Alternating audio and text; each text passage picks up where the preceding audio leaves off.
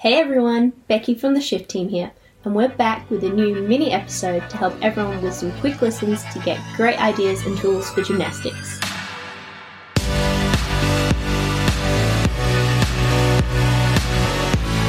Upper body strength and power development.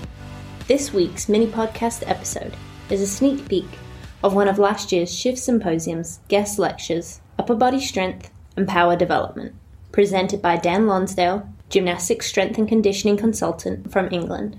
Dan works with a breadth of clubs from around the UK to help get the most out of athletes' performance. Hello, I'm Daniel Lonsdale, and I'm going to be presenting on upper body strength and power development in gymnasts. And I'd like to start by just sort of saying a big, massive thank you to Dave and his team for having me on this symposium. You know, I can imagine, you know, the next 3 days are going to be absolutely brilliant. I'm going to be watching myself and making mountains of notes, and some of the speakers, and the majority, if not all of the speakers he's got are absolutely brilliant. So the content is going to be endless. So, you know, I'm going to be geeking out as much as everyone else here.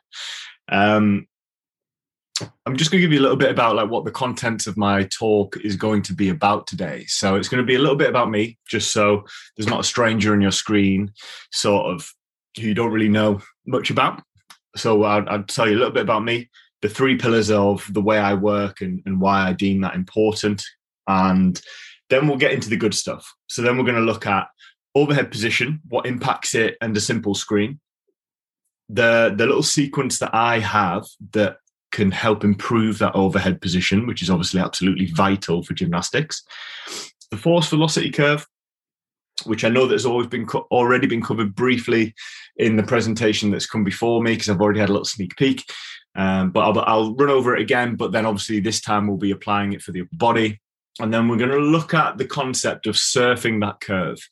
And it's a phrase that's used a lot in S&C, but I'll try and put my own spin on it and sort of explain how I use it day to day when I'm working with the gymnasts in and around the UK that I work with. So a little bit about me. So I'm Dan Lonsdale. I graduated from Edinburgh University with a degree in applied sports science. And then from there, I've actually been working in university sports, or like college sport, for 10 years. So a long time.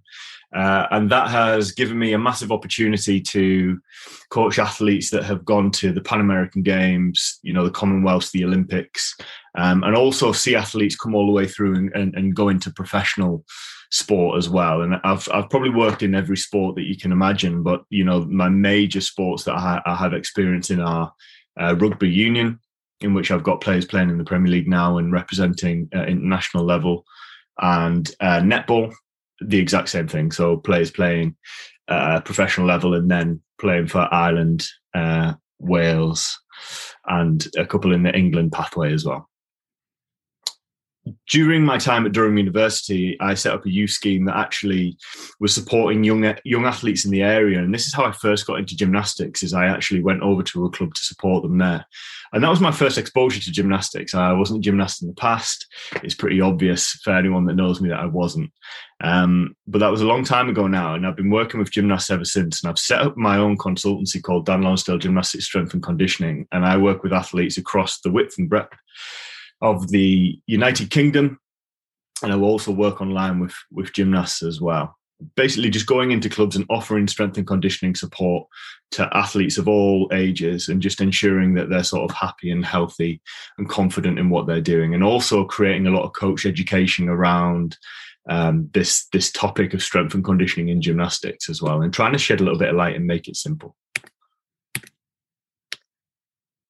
So the 3 pillars of my philosophy hinge around these just 3 words, and it's encourage, enhance, and protect.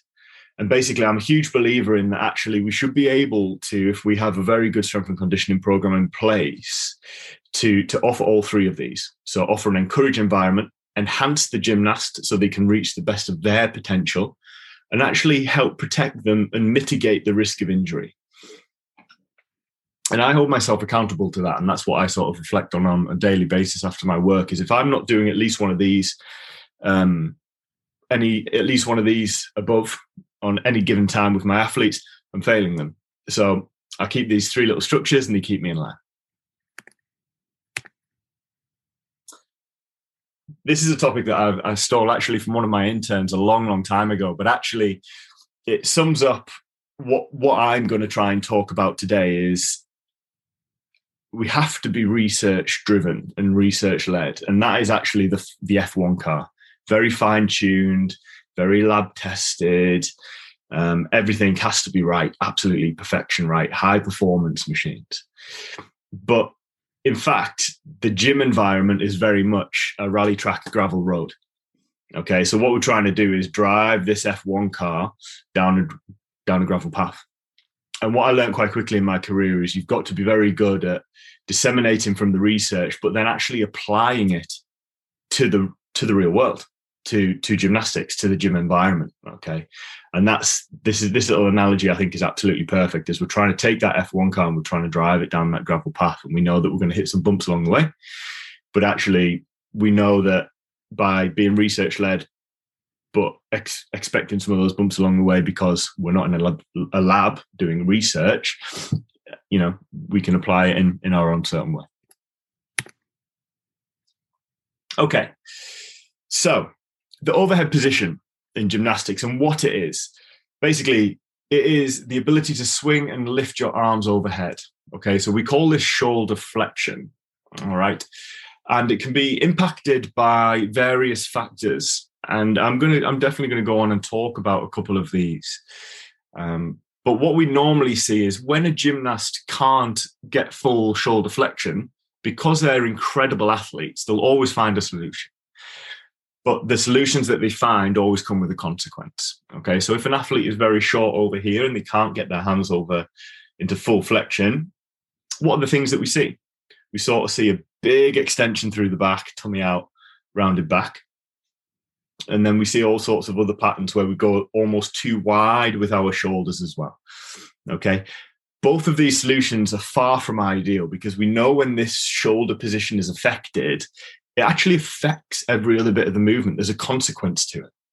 Okay. So if we can't get our hands overhead, it moves our hip. If our hip moves, it moves our feet. So if we take that, for example, of swinging around a bar in its simplest form, we're going to really struggle because the hips aren't going to be where they need to be and the feet aren't going to be where they need to be. So then the swing that comes after that is then affected, and the athlete's constantly having to adapt as opposed to just throwing and being able to hold that shape and then perform the optimum technique. Okay. So what are the things and the various things that can affect that shoulder flexion? So why do these common faults occur? And for me, there's 2 to 3 main contributors to this. And I'm looking at upper body today. So it's the pec, okay? And that is this fan-shaped muscle that comes across our chest and attaches onto the humerus, okay? And then the latissimus dorsi, the lat, of extremely large muscle, big powerhouse of the upper body in the back. And this muscle here sweeps across the back and actually swings around and attaches on the front of the shoulder. And we know if these positions are compromised, these muscles aren't in particularly great positions or great lengths, or the tonicity is in that the tension on that muscle isn't particularly great. We know it can pull the shoulders into a forward and rounded position. All right. And this is far from ideal. When we're in this rounded position, we're always going to struggle to open up and get into shoulder flexion. Third one is the T-spine, so the upper spine, the thoracic spine. And you can see it here, and this is a picture from the sort of back of the body. The T-spine and ribcage position dictates the function of the shoulder blade. I ideally want that shoulder blade to be as flat onto that ribcage as possible, with no bits sticking out or popping off that ribcage. Okay, poor position or movement in the upper back leads to poor movement of the shoulder girdle. So actually, if we can't extend and rotate through this thoracic spine particularly well, what it actually leads to is that actually the shoulder girdle itself doesn't slide and glide the way we want it. And you'll see this very often with your gymnast is they're moving fine overhead, and then it just seems to just clunk and it all just seems to stop there. And then when it stops there, They then try and find a solution elsewhere, which we know is kind of by extending that lower back or throwing the hands a little bit wider to get some space because that shoulder girdle has stopped moving. So rather than just giving you all the problems that we're going to have, I'm going to hit you with a simple screen. If you think your athlete is struggling from this, best way to do it is find yourself a block, find yourself some sort of stick that you can find in the gym. Okay, and you're going to grab it at shoulder width in an undergrasp position and sit your gymnast down in an L shape, squeezing their back and their head into the block. From this position, they're going to pop that stick down onto their legs. And all you're going to ask them to do is just to slowly raise that stick over their head until they reach a point at which the movement stops. Okay. When you're performing this screen, there's a couple of things you need to watch out for. And like I said before, is that your gymnasts are very intelligent athletes and they're going to find solutions for everything you throw at them, which is what makes them brilliant. So if your athlete's particularly tight overhead, you've got to be careful of that upper back and being able to see daylight come through that lower back coming off that block. Okay. A second solution that we need to see is that neck coming forwards to try and buy a little bit more position overhead. So that's a great simple screen for you to do. Grab the stick, L shape, under grasp, start on your legs and overhead. If we're lacking, particularly a certain amount of shoulder flexion, okay, you'll see here, I've drawn a white line as this is a common problem you'll see. And the athlete will be well out in front of the head. And that's where you kind of know that actually there's some work to be done here to try and optimize that overhead position. Okay. And if we're not getting into good positions to begin with, we're going to really struggle to build stability, strength, and power. Okay. So this stuff sounds very simple, but it's actually fundamental because we're trying to put you in the right position to begin with. And then once we're there, we can then start to really build some fantastic physical qualities that are going to allow your gymnast to shine to the best of their potential.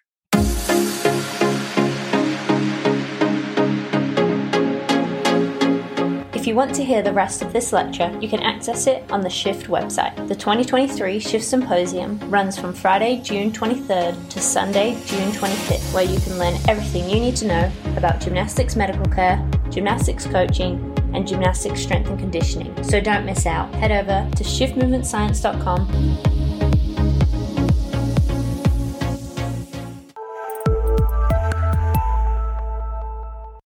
Hey everyone, thanks for listening to that episode. I hope that you really enjoyed it and got a lot of value out of it. I just want to let you know before we sign off here that a couple things we'd love for you to do. So one is please just make sure that you rate and review the podcast on iTunes or Spotify or Stitcher, wherever you're listening, because that really does help the episode grow quite a bit. And then second, if you really enjoyed this episode, we would love if you left us a review as well and told us what you liked about it. You know, what information was useful, what things were not useful, would you like to know more about, what guests you want to have on in the future. And then also as you kind of go about your day, if you found something really useful, just toss it up on social media. We love to hear from people on Instagram or Twitter or, you know, all the different websites that they're using for social media. Facebook is great too. But yeah, let us know what you like, because honestly, the podcast comes from people who just tell us what they're finding useful. And that's how we create the next set of content. So yeah, tag us in the podcast or tag us online, whatever you're doing it, and let us know what you think. Thanks.